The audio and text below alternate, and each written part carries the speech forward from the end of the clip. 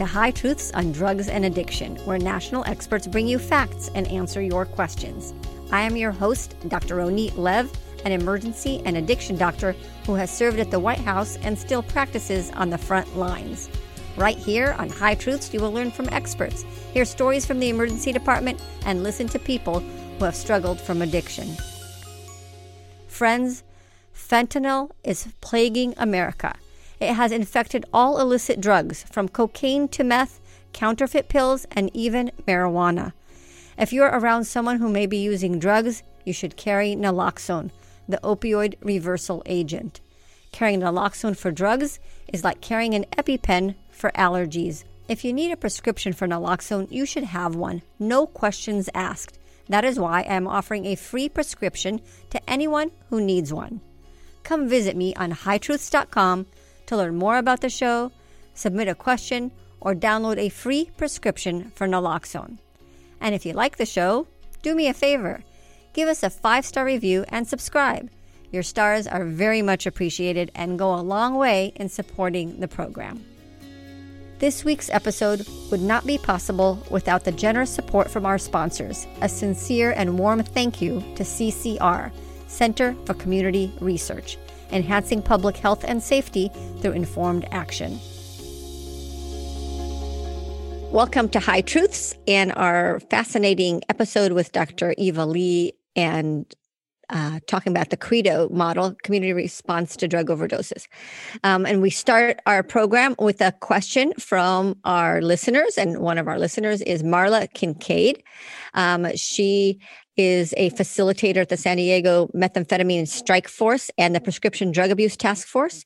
With that, there's a committee of CREDO, Community Response to Drug Overdoses, that I chair. And her question is... Thank you, Dr. Lev, for having this important podcast. You are at the forefront of developing solutions to address our nation's drug problem. My name is Marla Kincaid, and I am the facilitator of the San Diego County Meth Strike Force and the Prescription Drug Abuse Task Force. One of our new committees within the Prescription Drug Abuse Task Force is the Community Response to Drug Overdoses, also known as CREDO. As one of the leaders of this new committee here in San Diego County, I was wondering if you could share more about the CREDO committee and other examples of breaking silos to develop coordinated responses across systems. Thank you, Marla, for your question and for using our High Truths expert to enhance your work in San Diego. Marla works for CCR, Center for Community Research, and generous sponsor of this episode. So thank you, Marla, and thank you, CCR. To answer this question, I knew exactly who to bring. We have an expert today who is known to break silos and networks, is a mathematician and an engineer.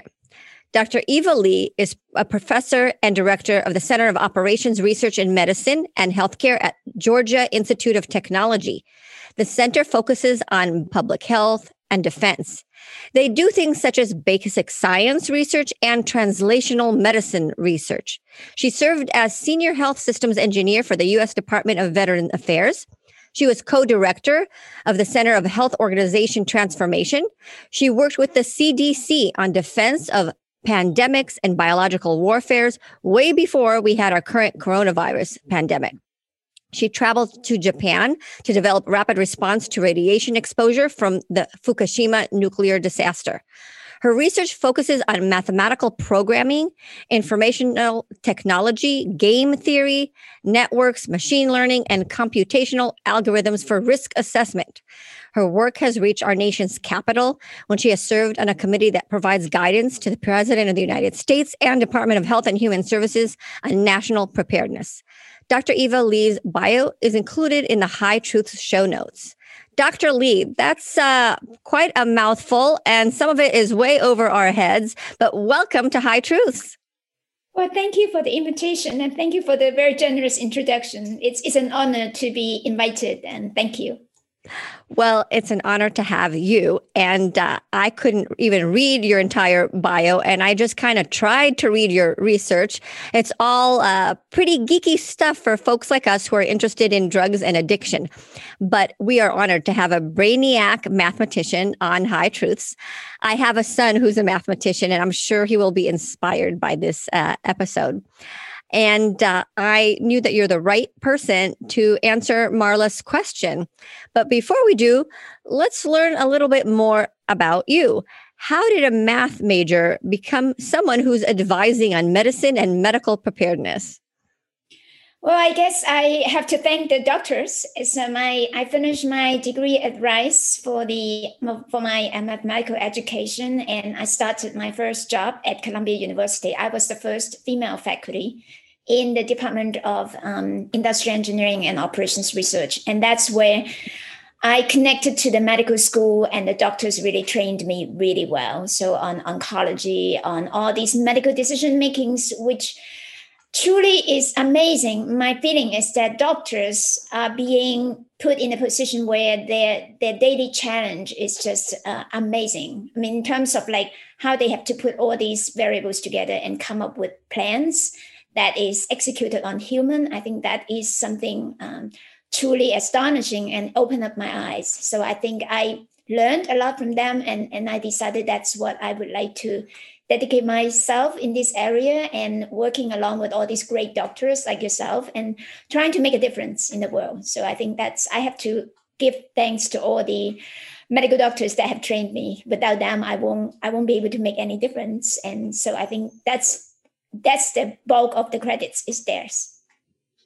Well, that's very, very nice. But you are still a power chick who made that happen and forged really a new way. You first female in your department, and then you made an avenue that wasn't there before for people who will follow you. And with that, you now work at Georgia Tech, right? Mm-hmm. Yes. And you lead the Center for Operational Research in Medicine and Healthcare. Can you tell us about the center and what you're currently doing? So the field of operations research really came out from the military. That's the operations where like all the scientists support the warfare and also rescue mission and in some sense, that's really in the 30s and 40s during the wartime.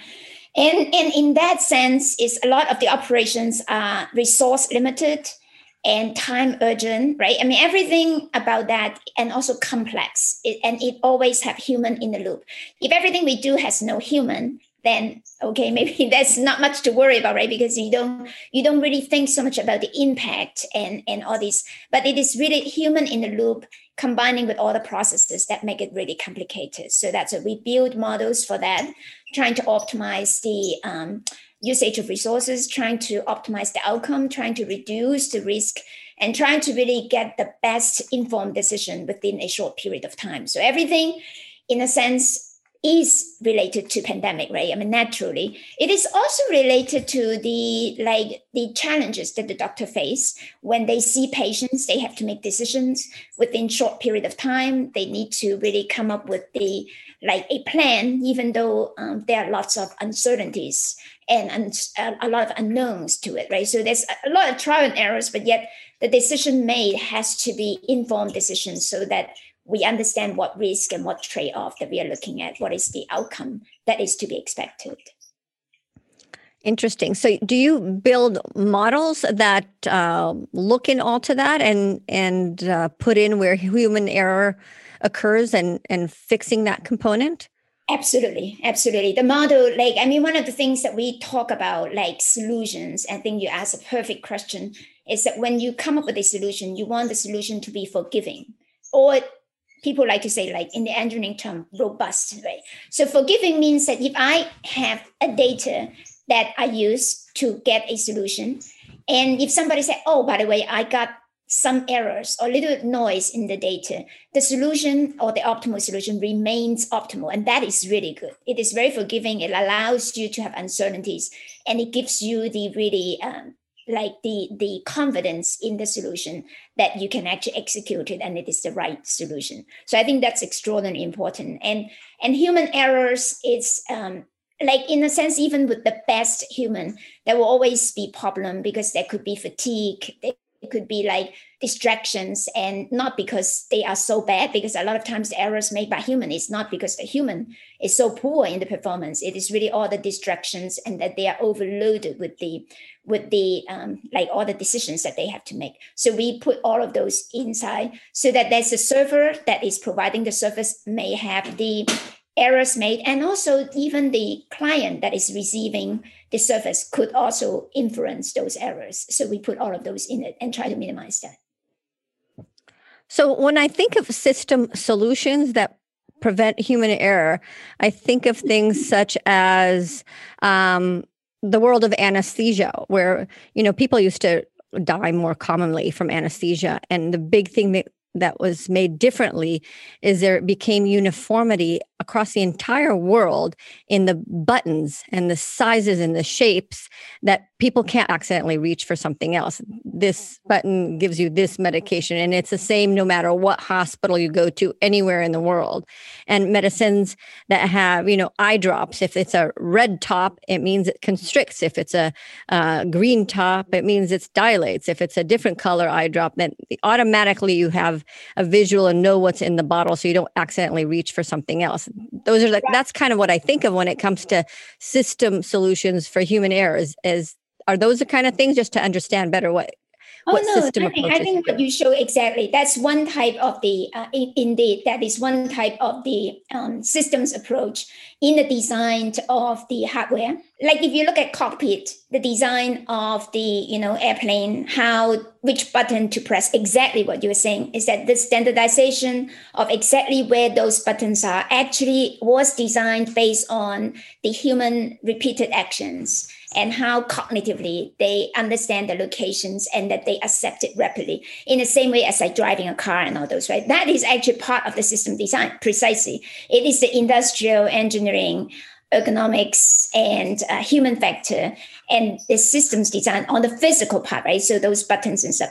But then now you look into the cognitive part. So now doctors are going to make decisions when patients come in with different things. How will they take in the parameters and the variables and make decisions inside their brain?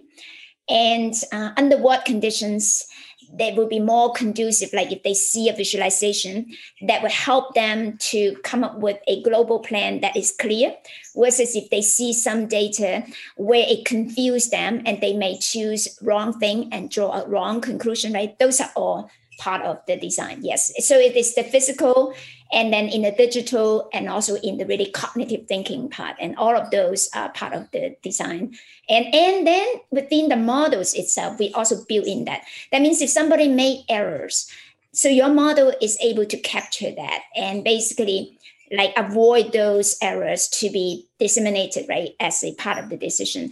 And with that, that would really, in some sense, you could say that it's like allowing a large fault tolerance, which is really good. I mean, so you can make mistakes, but no matter what mistakes one is making, it does not cause grave consequence. And those type of solutions are extremely important.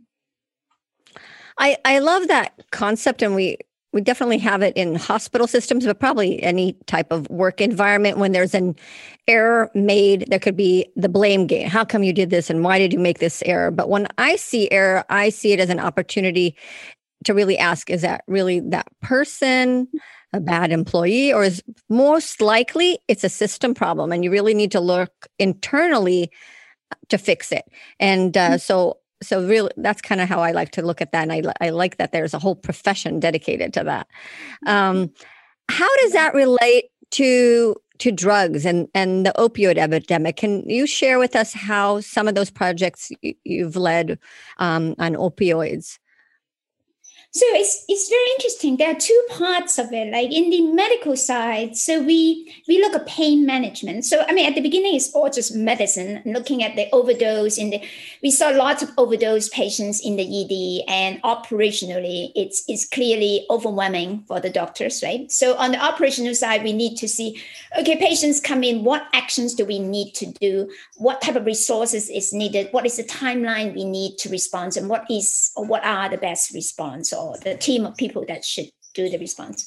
But then if you step back looking at prescription of opioid, now this is interesting because it is not just on opioid. So I look at treatment design and basically looking at how do we optimize or personalize treatment so that it gives the best result to each individual patient.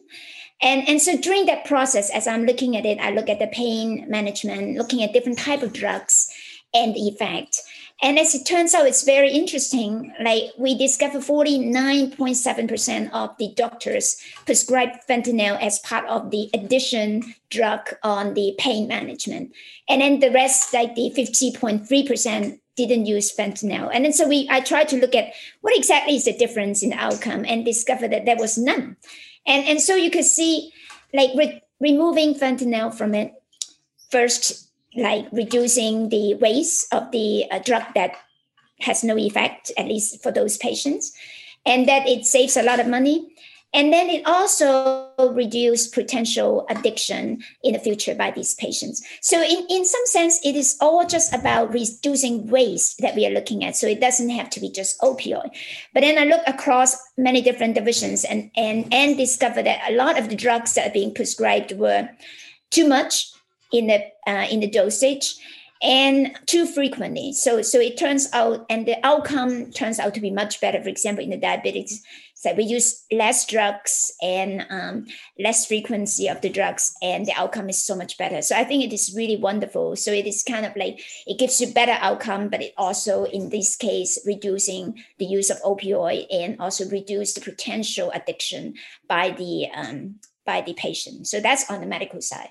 But then if you look at on the Homeland Security and the defense side, illegal drugs, come and go. And it is not about just opioid. It's about all the illegal substance that try to really basically get into the market, right, through the supply chain, illegal supply chain network, get into the market and trying to really affect the broadest population.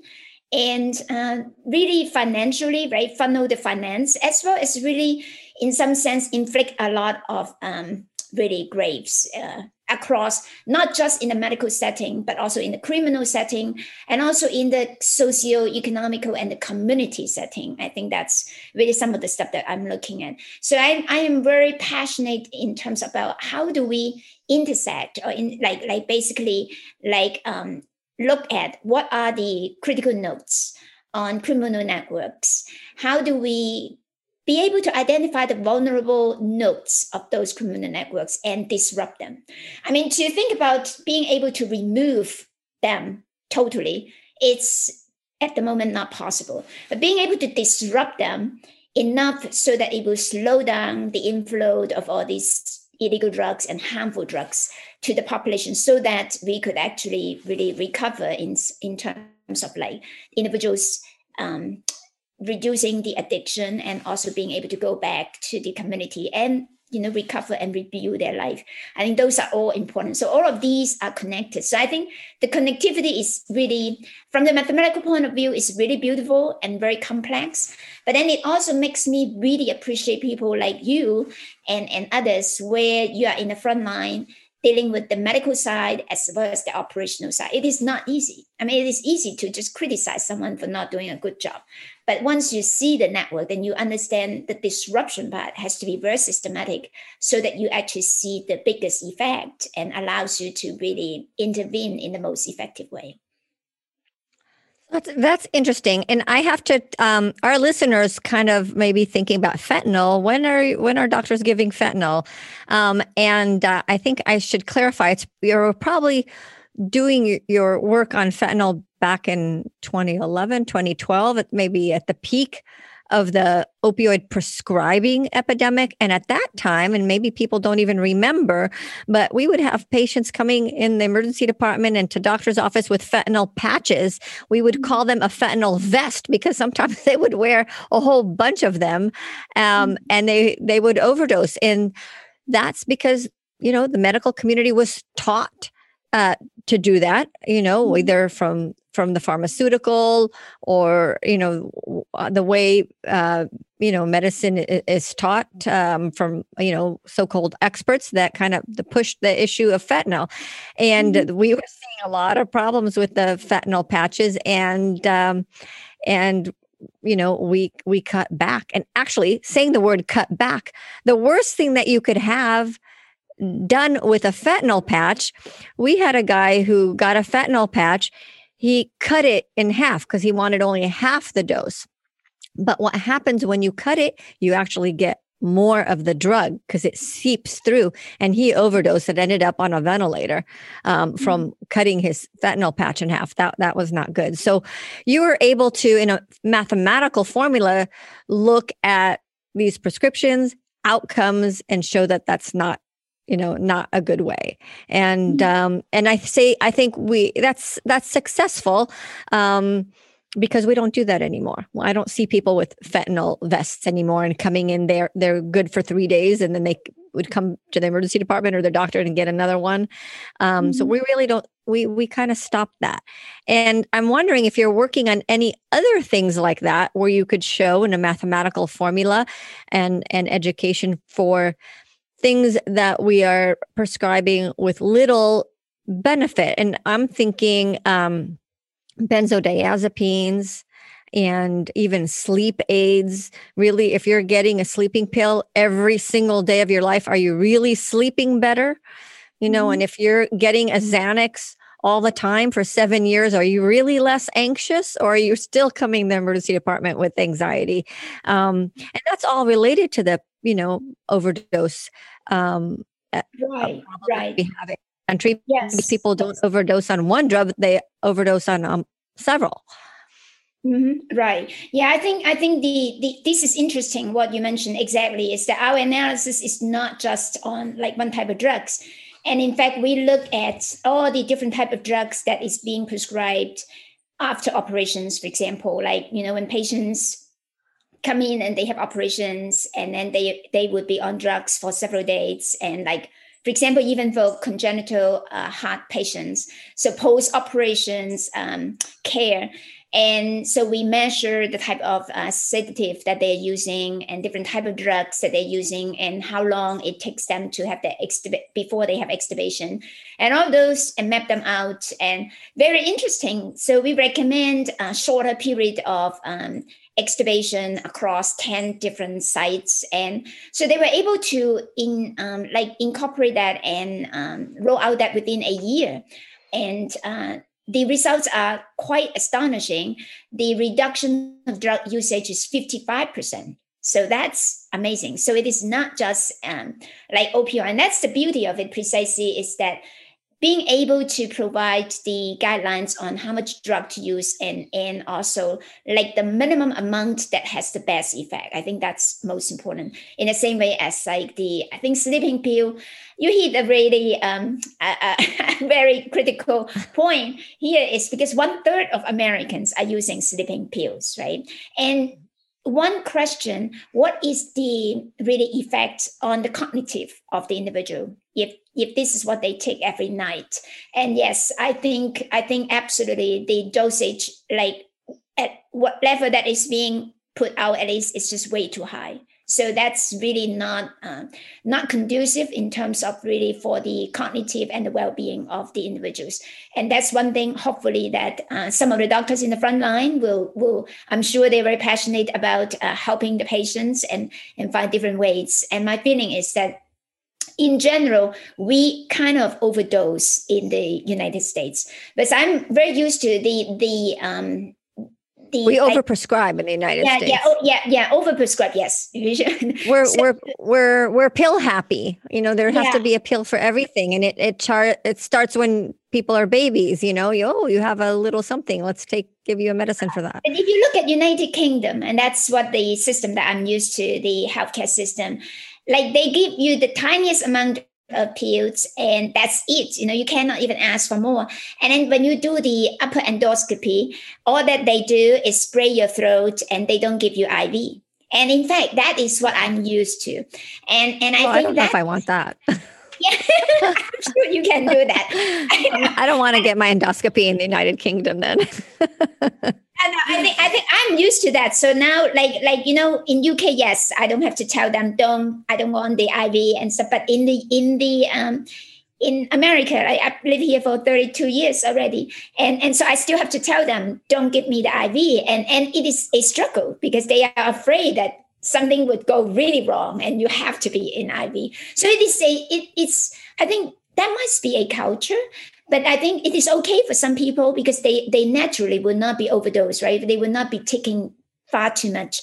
But then because of the pharmaceutical basically has a direct advertisement to the patients, then it makes them feel that they are empowered, right? If I'm sick, I need something and I must demand my doctors to give me something. So I think that is really what happened. Not so much of the doctors give them a lot of things, but the patients are so proactive in the drugs, right, themselves. And that's difficult.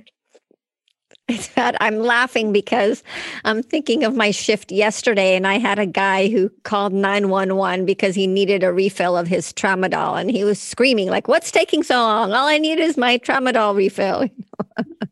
But that was his expectation. And truly, this is difficult. I think it's very difficult for the doctors. So yeah. And you were talking about criminal networks. That's very intriguing.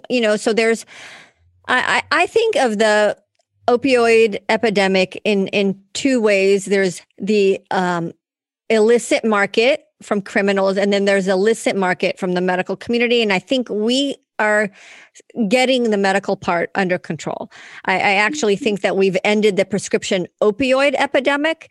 And if we want to decrease the number of people who've died from prescriptions, we need to think beyond opioids. We need to think of the combination of medications, sleeping pills and benzodiazepines and all of the things that are addicting that people die of medicines. We could control that as a medical community.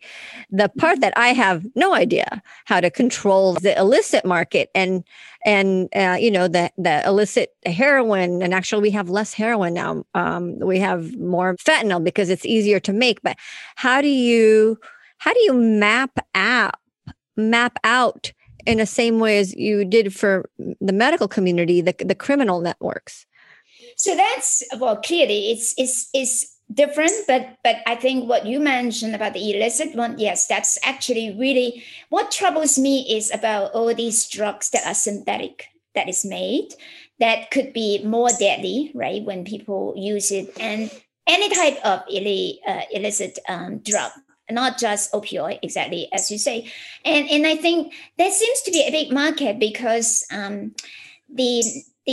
it's so common for people to use recreational drugs. And then there is the market of like people, basically criminal networks, truly. I mean, people that are selling drugs and that is what they do, and trying to also not just selling drugs, but also spreading it across, right, to a bigger community, because that is where the market is. So I think that is like, you could think about the transshipment, like CBP screening of different parcels coming into the United States through the air. Customs and Border Protection. Yeah, through the ground and through the sea.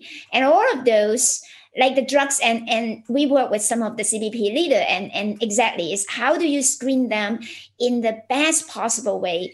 Because the drugs coming in will be in different shapes and form, and right, I mean, the packages could be different. You might not realize what they are. How do you actually address that? How do you actually come up with screening and the operational side so that it is efficient and that it is like effective in terms of screening the ones that is like have the drugs in it? So I think it is very difficult, but we do map those out. And looking at the operational side, how do you screen, and then also looking at different parts and how the network of the transportation ship from one place to another. But clearly there's no one size fit all, because the network itself is pretty broad, and it could just be small time like criminals, but it could also be really a network ring that come all the way from Asia and from different countries. And so those are all like different little pieces have to be connected together. But once you have even a partial network, then you can take actions, right? You can really apply it, like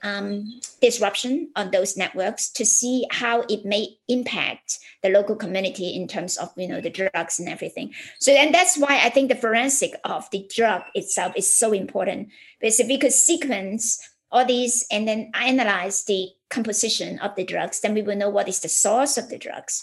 And then we could combine them together, knowing where they come from, and then basically connect those networks together. So it becomes a much bigger network, but richer in terms of being able to allow the federal leaders and also the operators to be able to take some actions.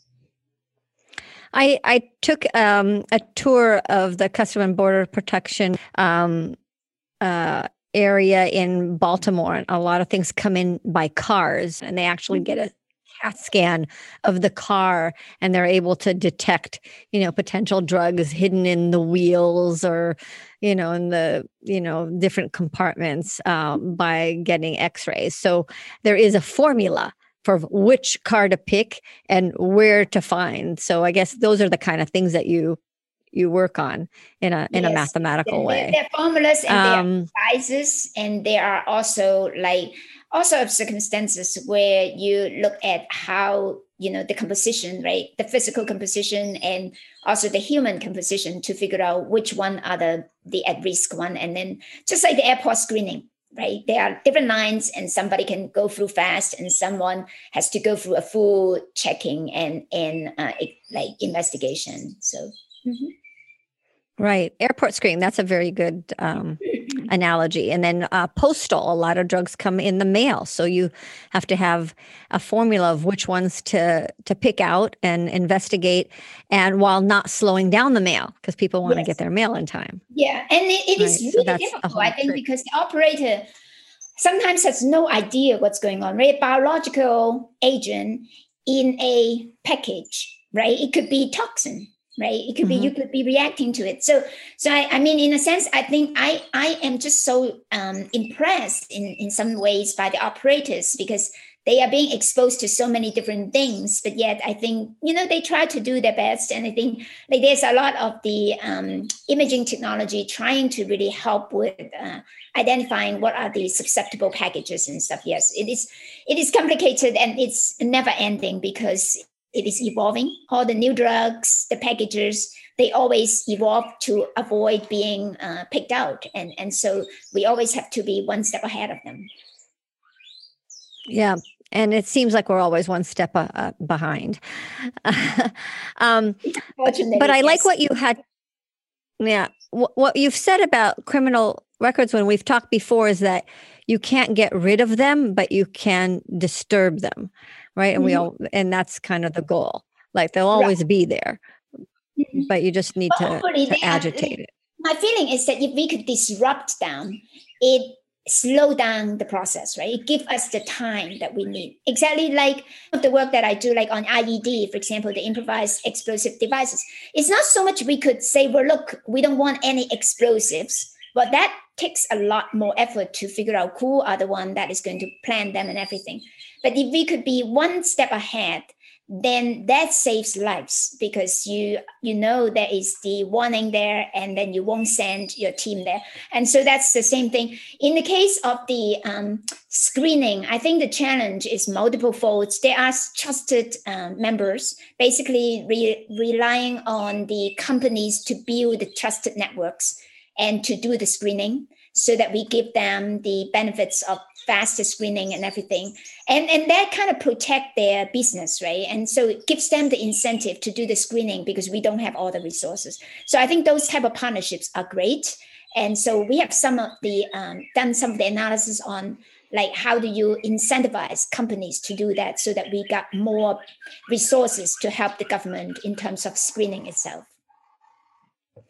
So Marla asks about models for CREDO, community response to drug overdoses, and methods of getting various silos to work together on common goals. And I always use the analogy of contact tracing. We do it for COVID. We do it for salmonella infected lettuce. We recall food products. What about drugs? Can you give us examples of models who kind of tackle that? So it's an interesting part. Yeah, I think contact tracing is used in in a sense in a very broad setting. So like in some sense, we think about the 6-degree separation, right? I mean, like everybody is connected somehow to everyone. So you could think about the law enforcement could arrest someone selling drugs, and we could trace from this individual, like the drugs that he or she has sold to who are these individuals.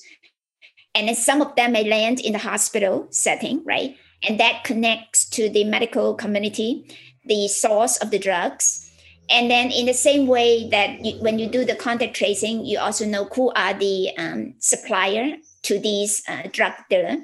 And that supplier could connect to a criminal network, right? So exactly. So you are building the network itself precisely is a contact, and it gives you information of relationship of either a process and shipments or human that like who are the buyer and everything, or even the distributor, which in the bigger level, right? And organization. So yes, I think those are, I mean, in a sense, I think the contact tracing is even more critical and complex in that case, is because you are not looking at just human to human anymore. Your contact now is the processes, the organizations, the routes, and the networks. And I think it's beautiful. And I think that is indeed, you are forced to connect all the discipline together, right? Law enforcement cannot say, well, I'm not going to talk to the doctor because it's all connected. So naturally you will connect together. And then the people that are looking at forensics of the drugs, so they are connected too, because, law enforcement people communicate with them. And so they also communicate with the doctors. And so I think, and community themselves also has part of it. So I think, yes, it is a beautiful concept. And also I think that is the way to go. And my feeling also, if we could build exactly that network that we just talked about, that is the network that we are looking at also for disruption, right? I mean, that's because when we actually have a network, then we can decide and determine what are the critical nodes that we could disrupt. By disrupting it, it will give us the best benefit that will actually reduce the largest number of people from accessing to certain drugs, and being able to remove a network of the drug dealer, and being able to also disrupt the supply. So I think all of those are important. And I think, yes, it is a very nice concept. And also it is absolutely applicable. And in fact, it is very broad in terms of that concept. I call it putting together the 3 Ps: health, public safety, and prevention. And each of these professions, work in silo in a very nice way. But if we bring together our intelligence, we do such a better job. Right? Public health is interested in the health aspect and treatment and prevention in a medical way. Public safety wants to get rid of the supply of drugs coming in and killing people. And prevention wants to be able to give focused, data-driven education about what's helping in that community. So it really, that's what we're trying to do. And you as an expert, I'm wondering if you've seen the model already in other places. Have you worked on best practices or standards? One of the things when I was at ONDCP at the White House, we worked with the Department of Homeland Security and the National Security Council to hopefully create a standard, a CREDO standard for overdoses. And, every good idea starts with some hiccups. That's how I got connected to you, which is fascinating. And so, we'd love to have you as an advisor have you seen this model working? Is there a template, or is it something that we're doing from scratch? So I think it's yes and no. I think I totally agree with you. The public health, public safety, and the prevention have to work hand in hand. Part of the reason because they're not individual entity where it is totally independent, right? So if a doctor really has treated a patient and sent this individual back to the community. So you will need a community with strong prevention, right, protocol, so that it will prevent this individual get back to the bad habits or access to all these illegal drugs and everything that we don't want them to repeat the same step. So I think you could see right that way. And with that, actually, I would say it relates very much with the chronic disease management, very much like the chronic disease management, where you cannot just have it as a way of like treating the patients, but you need a strong prevention and community engagement to make it happen. So I think it is similar, but I think only like in some of the cases, public health and medical on the chronic disease is that they try really hard to build that part. It's not, I would not say totally successful, but at least that is more like, more towards a working piece of like, how do you say it? Not maybe a protocol or something that they strive to get into standard. And with drug overdose and all of this, yes, I think a standard would be good. And CRIDO itself, I totally support it. And I also think the beauty of it is that it is a generalizable network, right, of a construct. And that as if you look at the changes and the evolving of all these illegal drugs, we are going to fight the war, and it is going to be a long war. But on the other hand, if we have the CRIDO and all this interconnectivity of these three branches, then it will make the fight a lot easier because we could be ahead of the game, because we could put all things in place where it could work with each other and that we can preempt a lot of the issues that would happen. So I think, yes, it is very important. I haven't seen San Diego is really ahead of others, as you have mentioned to me. And I think this is great. And I know Cincinnati has Hamilton County has some of the network, but not totally integrated because I think they're still trying to integrate. But the law enforcement. We're still trying to integrate it. Yeah, I think we have a concept, we have a vision, but we're not there yet. Yeah, and I would love to help you guys in building the the network, both from the local point of view and then connect it to the national level, because I know DHS is very interested in having the CRIDO in the national, like in the federal level, and supporting the local fights. And so I believe that we could do it, and we could start with the local, like San Diego and all these, build it across the community, and then grow that network to the statewide, and then grow it across the nation. Yes.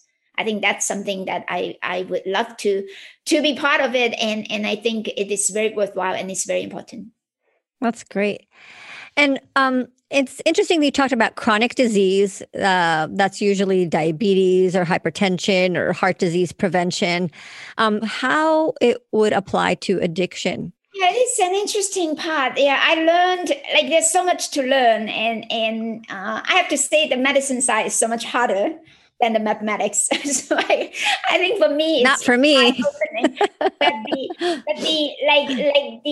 So for HIV, it's an interesting part. I mean, one of the things about HIV, it truly is exactly what you say, contact trace, right? Everything about the sexually transmitted disease is everything connected, but in a very intimate level.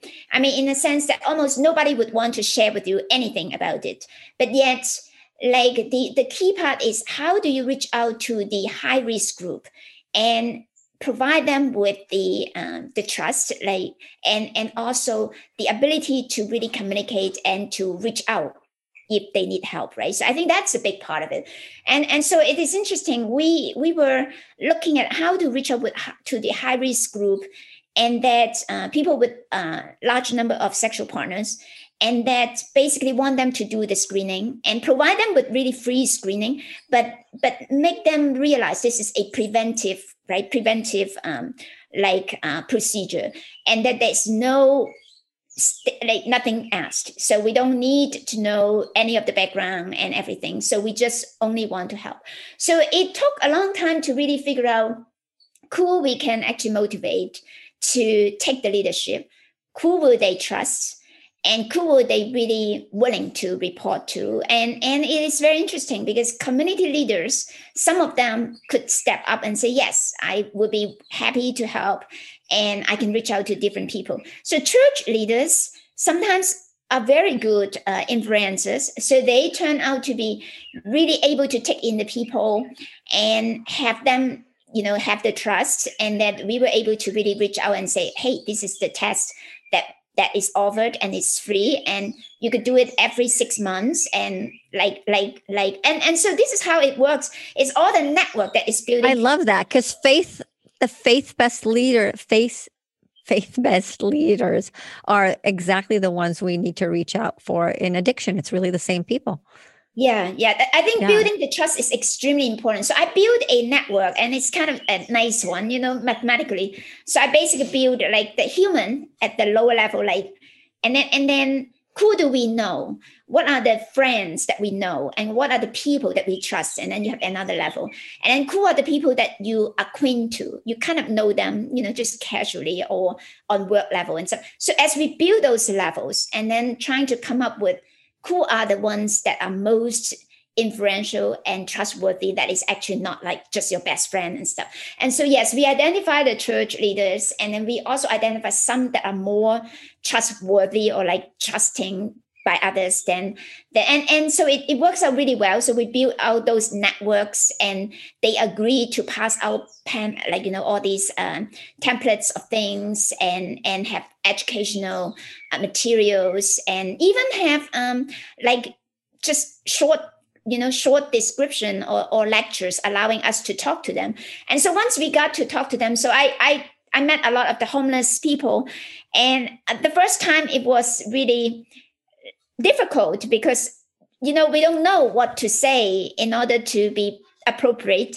But I think once you tell them the key message, and they seem to be really engaged, and so once we can get hold of several people, then we got a big group, because the several people will start spreading the news for us. And so I think that's really important. So we got the leaders, we got also the reach out to the group, and then the group themselves really spread out and spread the news to everyone. And then it works out really, really well at the end. So yeah, I'm very happy to be part of that. And I think it's something that, yes, I think the drug overdose, something we should really work like that, because the community engagement and this community support is extremely important for recovery, right? I mean, once they get out of the hospital, they also need that support. Mm-hmm. As well as, and then prevention too. We can't just do treatment and not think about the preventive aspects. I love that model. And you know what? Hearing you talk about that tells me that if we wanted to, if America was really committed to this, we could do it, because we did it with HIV. And the timeline is very specific. HIV came out when I was in medical school, right? In 1989, 1990. At that point, HIV was a death sentence. You got HIV, you would die. You came to the emergency department, early in my career, I saw everything, all the Kaposi sarcomas and cryptococcus and every chest x-ray, I know what that disease like that. We don't see that anymore. People are not dying every day from HIV and AIDS as they were. We really, all that really made a difference, and something that seemed really hopeless.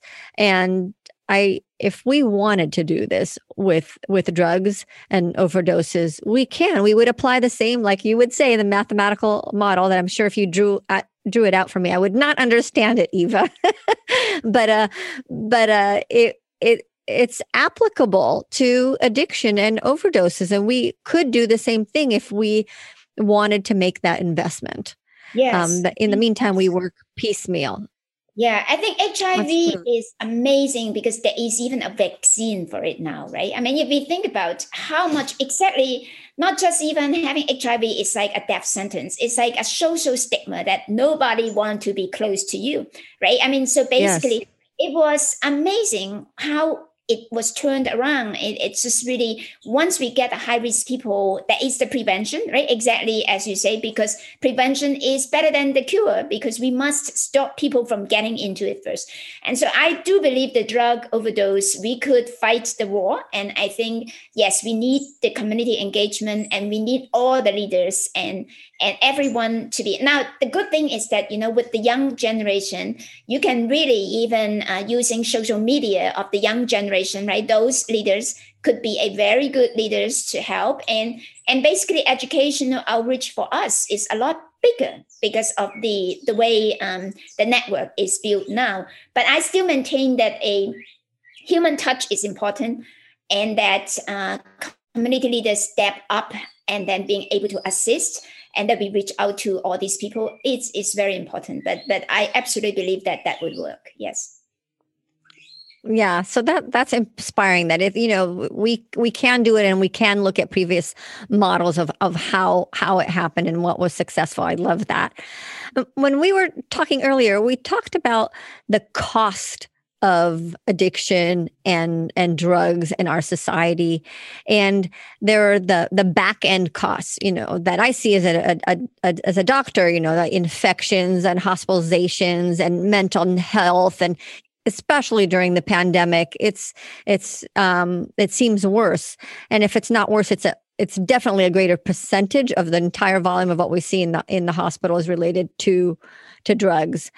But there's also a front end cost. And I was telling you that I feel that we are paying for drugs, not just in terms of what's happening in healthcare or criminal things that are happening related to drugs, but also in the front end. And I see this directly in the pandemic. The stimulus check came out. Everybody got their, few $100s, and that went to pay for drugs. And the next day they were in the emergency room, or they were getting their, Social Security check because they're unemployed, and on payday the next day they're in the emergency department with an overdose. So I feel like the government dollars are going to pay for drugs on the front end, actually buying the drugs, and on the back end. And we kind of are talking about that and ways of preventing that. Mm-hmm. Yes, I think you're absolutely right. And this is not new, as we know, like a lot of the subsidy checks that go to certain people, and then they just end up buying drugs, buying, alcoholic drinks and cigarettes, and right, everything we don't want them to do, right? Basically, it happens. So my feeling is that, like, it would be great if those checks, we'll be able to really say, look, those money can only be spent on certain things, right? It would be great if we could have a requirement like that, but clearly we can't because of the COVID-19 and the pandemic. But I think it would still be worthwhile we talk about is really to analyze what are the dollars spent on drugs by these individuals, and what is it in comparison to the amount of dollars that is being paid, right, to like from the government. So I think that would be very important. And also knowing how could we actually track this so that the dollar that is spent by the government truly goes to the relief of the COVID-19 and the hardship of the family, and not to individuals who are addicted to drugs. I think that's really very important, because we do want to say, well, the checks come in and it helps to buy food and, help with all these type of things, instead of having someone in the family took the money and just went off and get drugs for his or her own use. So I think that's something of great concern. And that has always been the case with a lot of the subsidies from the government. So you raise a very good point. And I think, I don't know, maybe you know better, can the federal government do something in the policy level to avoid that from happening, to just streamline it so that it can only be used for certain things? Or what do you think? I think, of course, you could.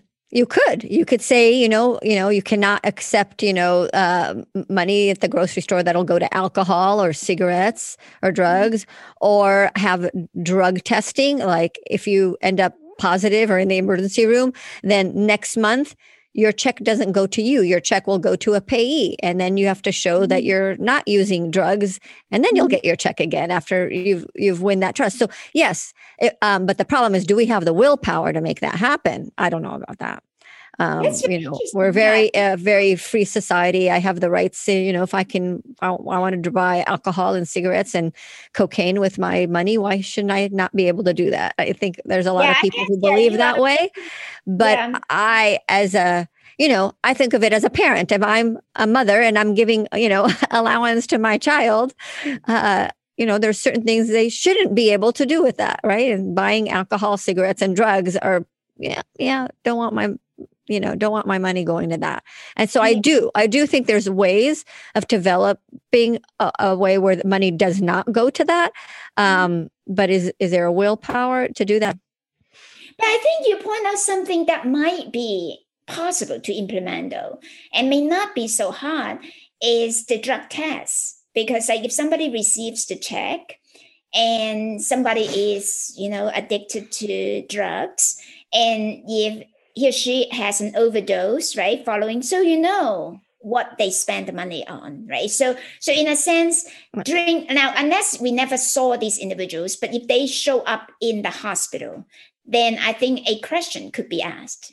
And then it gives them an incentive that, well, if you don't have a clean drug test, then you're not going to get the check, right? So in that sense, you're not going to get the check like yourself, like exactly, right? You pay it to someone that will take care of things and allow you to spend it on different things. So that might be a way to do it. Part of the reason is if they really get into trouble and have a drug overdose and stuff, then that becomes a public record. Right, that becomes a public record. And even though it is a medical record, but the overdose itself is a public record, and it's not about medical conditions and stuff. And with that, then I think they have to be held accountable for it. And that could be something segue back to the next paycheck. And I would start that system, if there was such a willpower, is with the mental health, because people end up in the psych ward, the mental health unit, because of drugs repeatedly. And that would be easy to say, wait, you're not taking your medicines. You're spending the money that the government's giving you on drugs, and you're ending up again and again and again in the hospital or in the mental health ward. We need to break that cycle. Why do we just, it's a revolving door, and it's a failed, just like kind of your fentanyl example that you started up talking. It's like we were prescribing fentanyl again and again and again. Were people in less pain? Were there problems with it? No. Yeah. So why don't we stop doing that? If something is not working, why do we do it again and again and again? And I think, again, this is a good example. So who knows? But it is interesting to talk about. And, I'd remiss, we've been talking about, drugs and addiction, but you have such a career stemming way before we had coronavirus pandemic in working on pandemics and biological warfare. And I know as an emergency physician, the pandemic was not a surprise in education level. We've, part of our training years ago was disaster medicine and preparedness and biological warfare with anthrax or Ebola or Zika, or, we think in our minds and prepare. And then the only surprise is that it really hit us, and now we're living the experience. But the whole concept of it is not new. So maybe share with us how you've prepared for it, and then implement response and whole work with vaccines and things like that. Well, yeah, thanks for the opportunity. I guess I started the COVID-19 study when it's called the 2019 new coronavirus, right? The novel coronavirus. That's back in December. I just stumbled upon that because I was finishing up a paper on MERS and it's coronavirus, right? Very deadly, but not so transmissible. And so I wanted to finish the paper with just an example. And that's 2019 December. And just with an example of what is going on around the world at that time. And I stumbled on like something like, I think on Twitter saying that, oh, there's something mysterious pneumonia going on in China. I said, wow, I said, is it SARS? And so, of course, nobody answered me because, I mean, it's just December. And I looked into it and I thought to myself, it cannot possibly be SARS, because then by the end of December, we know, there are 4 cases and then things are growing, seems to be picking up a lot faster than it should have been. If it is SARS, it will be a lot slower. But I think the turning point, I think by the first week of January, I was so frightened that it has already come to the United States that I tried to cancel my trip to New York. And that's just the first week of January.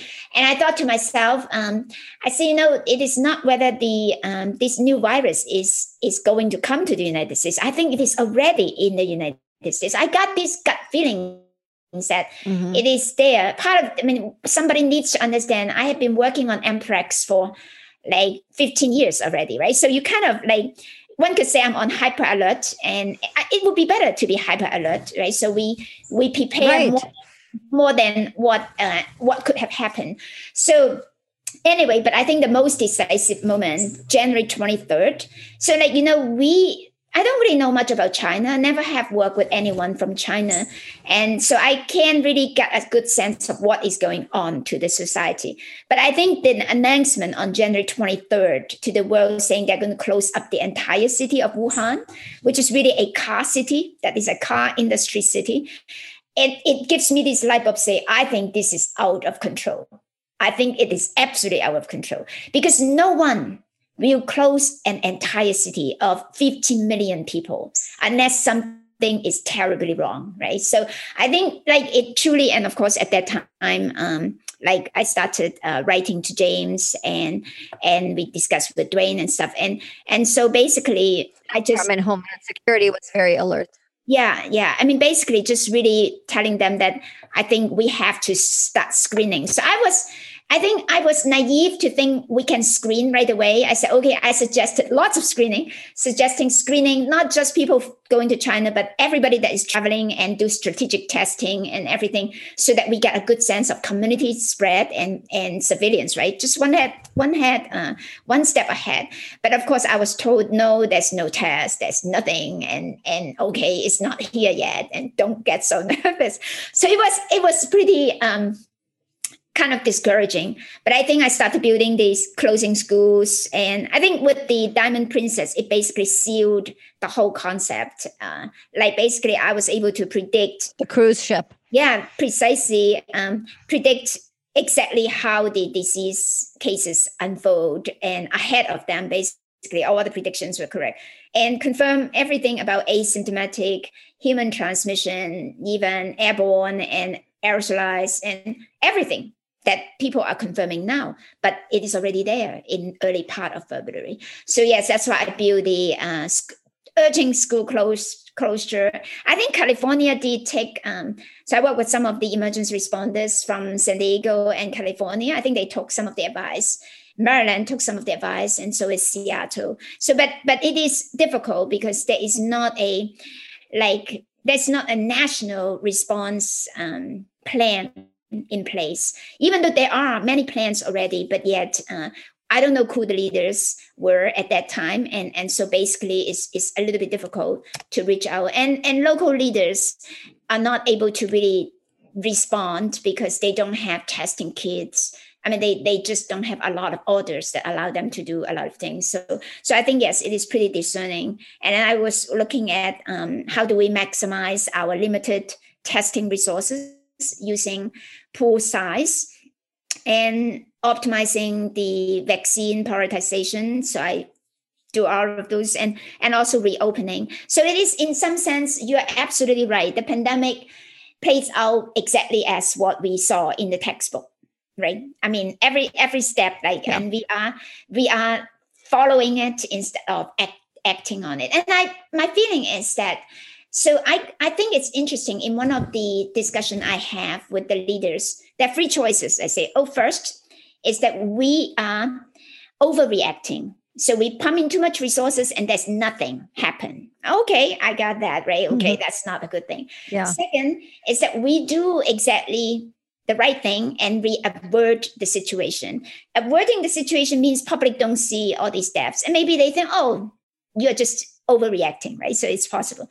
But if we don't do enough, which is the third scenario, then we will see huge number of casualties and chaos. And I insisted 1% of infection in the United States already will collapse our very fragile healthcare system, because 1% infection means 20% of those 1% would need hospital care. And right, lots of people will be out of resources and no beds and everything. And then people die. So I think all of those cascading effect, exactly. But I think one of the things that is most interesting is I mentioned about the networks, right, that I have been working on with DHS. So one of the studies I have is on the risk of biological attack. Okay, biological attack could be pandemic and everything. So I was pinpointing exactly the port of entries of how the virus will come in, either deliberately or just naturally because of the human carrying the disease. All those airports that I have pinpoint, and I think I presented that work like in February of 2019. All of those airports precisely were the people that come into the. It really scares me to death, right? Because when we actually do the network, it is all type of biological agents. It could be people carrying those agents on the plane. So we look at all of those, but the interconnectivity and the cascading effect cannot be overemphasized. And I thought to myself, my gosh, even those type of scenarios will play out precisely as we have predicted. So yes, I think it is a very scary part. And now I just want vaccination to be done as soon as possible. I think that is most critical, because for every single day we delay, there's more infection that we are facing. And as a doctor, I'm sure you appreciate the understand the burden that the hospital providers are managing. And I think reducing the infection is most critical because of the healthcare resources, and not to mention about really reopening business and everything. So I think that's all interrelated. And I think, yes, I'm very passionate about that because I've spent so much time on it. And also I gave some of the keynote speech like back in 2007, precisely on all the steps. Exactly. It's just a playbook. And so, yeah, it's very. Yeah. For people who are in disaster medicine and it's not, the only surprise is that we're living it, but like predicting it and expecting it. We've been doing this for many, many years. Yes. And unfortunately, disaster medicine is never taken seriously unless there's a disaster. So when there's a disaster, all of a sudden there's money to provide for tents and resources, but then the disaster goes away, and people forget about it. It's like, hey, how come we're giving all this money to here and nobody cares about it? It's like, why are you investing in something that we don't see or feel, and then it hits you, right? And then that's exactly what happened here. Well, so that's interesting. Well, thank you so much for the work and that you really work with the Department of Homeland Security for our nation with your mathematical modeling, and hopefully it'll continue, people learn and improve. I would say for coronavirus, we could look back at the Spanish flu and see how long it took to manage that. That was 4 years. It was 4 years. Mm-hmm. So hopefully with COVID, it'll be 2 years. What do you think? I think amazing. I have to say, out of all these disappointment, I think the biggest surprise and success is the vaccine development. I have to say the Operations Warp Speed is a good initiative. It doesn't really matter if those pharmaceutical companies say they're not part of it. It creates a good competition environment, right? So everyone is competing and trying to beat the clock, right? Around, and I think this is remarkable in terms of the vaccine. So my feeling is that I think it's going to take us 2 to 3 years. It's not, and I know some people think that this is going to be endemic and that we will need booster shots every year. I do not know yet at the moment whether that is where we are heading. But on the other hand, I do think that this year we're not going to have it so easy that having all the vaccines by summer and then we can all be like, go back to new normal again. I think it's going to take a little longer. And that, but on the other hand, I still believe that we need really to be vigilant. And exactly like you say about disaster medicine, is that we need to appreciate the challenge and the difficulty and the sustained effort. Sustaining is the difficulty, right? Mm-hmm. Being able to say, well, we are going to like eliminate or reduce infection. That's great. But reducing the infection is one thing, but sustaining it at a low level, that is what we need. And I think that is going to be a test for the American people, if they have the patience and the resilience, right? Not just the patient, because we need them mentally strong and have that emotional resilience to be able to do all these. And so it's a lot to ask for, but hopefully, I think we can do it, and hopefully we could beat the new variant virus and being able to not let our guard down, because I think the virus is just that, and it's going to be a lot more viruses that we're going to see. So this is not new, and it may be more common, and then hopefully it doesn't take us too long to learn it and to be really good at it. Right. And, and the medical community has stepped up. I remember that, waiting for my first case, it was just a matter of when, and will I recognize it, and will I know what to do? And now it's every day, okay, COVID, another COVID, we kind of know what to do, although our protocols change. Providers are excellent. And I think it's the burden. I think it's the burden on the healthcare. And also not only that, as you see, it's the entire resources devoted to COVID, right? And then other patients suffer. And that's something we can't afford either. So, I mean, I think medical resources is limited, even though we have such huge amount of dollar and providers. So Eva, you're so right in what you just said. It really affects other people. I had a patient 2 Christmases ago who came in with ventricular fibrillation, and he was a young guy, and I would not give up on him. I said, we're not going to pronounce this code. We're doing CPR. I'm going to go for an hour. This is reversible. It's a young person. I got him in the CAT scan. I got him in the cath lab. I did everything. And he sent me an email thank you a year later on Christmas again, saying, I'm looking good, feeling good. And I just thought that if that happened 1 year later, he would not be alive. We don't do that. The cath lab wouldn't be open. The CAT scan wouldn't do it. He would not be alive today because of the stress already that COVID is happening. So that is true. I really worry about that part, because I think we don't have a healthcare systems where it is just all idle, right? On a natural normal day, it is already very busy. With the COVID is on top of that, and that I think that the toll to the American people is not just counting the number of deaths for COVID, but it is really counting everything, right? I mean, not to mention about the economical part, but I mean, the economy is a big piece of it. But if you just count only the lives of people, then there's a lot more lives than just the COVID lives. And I think combined together, then we know how important that we need to do well on COVID, or else, more people suffer from it. Right. And the issue with drugs and addiction, treatment centers, are they opened?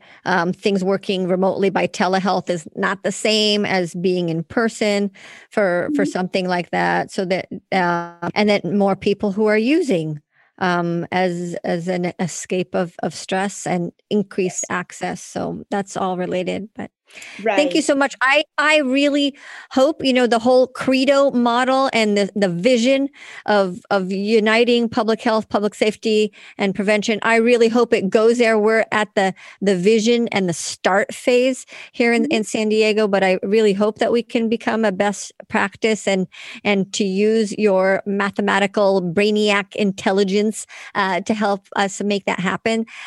So wish us luck. And I definitely look forward to working with you and collaborating in any way that we can.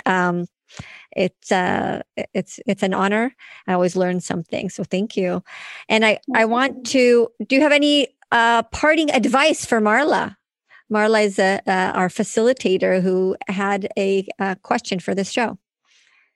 Well, I look forward, just as you say, I look forward to working with you guys. And really, I do believe that, San Diego could become a model system for the rest of the country. And I think building the connectivity, it's going to really be huge benefits, not just in opioid, but in many different ways, and fighting against different type of diseases and even chronic illnesses and mental health and all of these. So I believe that such a construct itself will be so important in many levels to the people. So yeah, thank you for your effort. And I would love to be part of the team.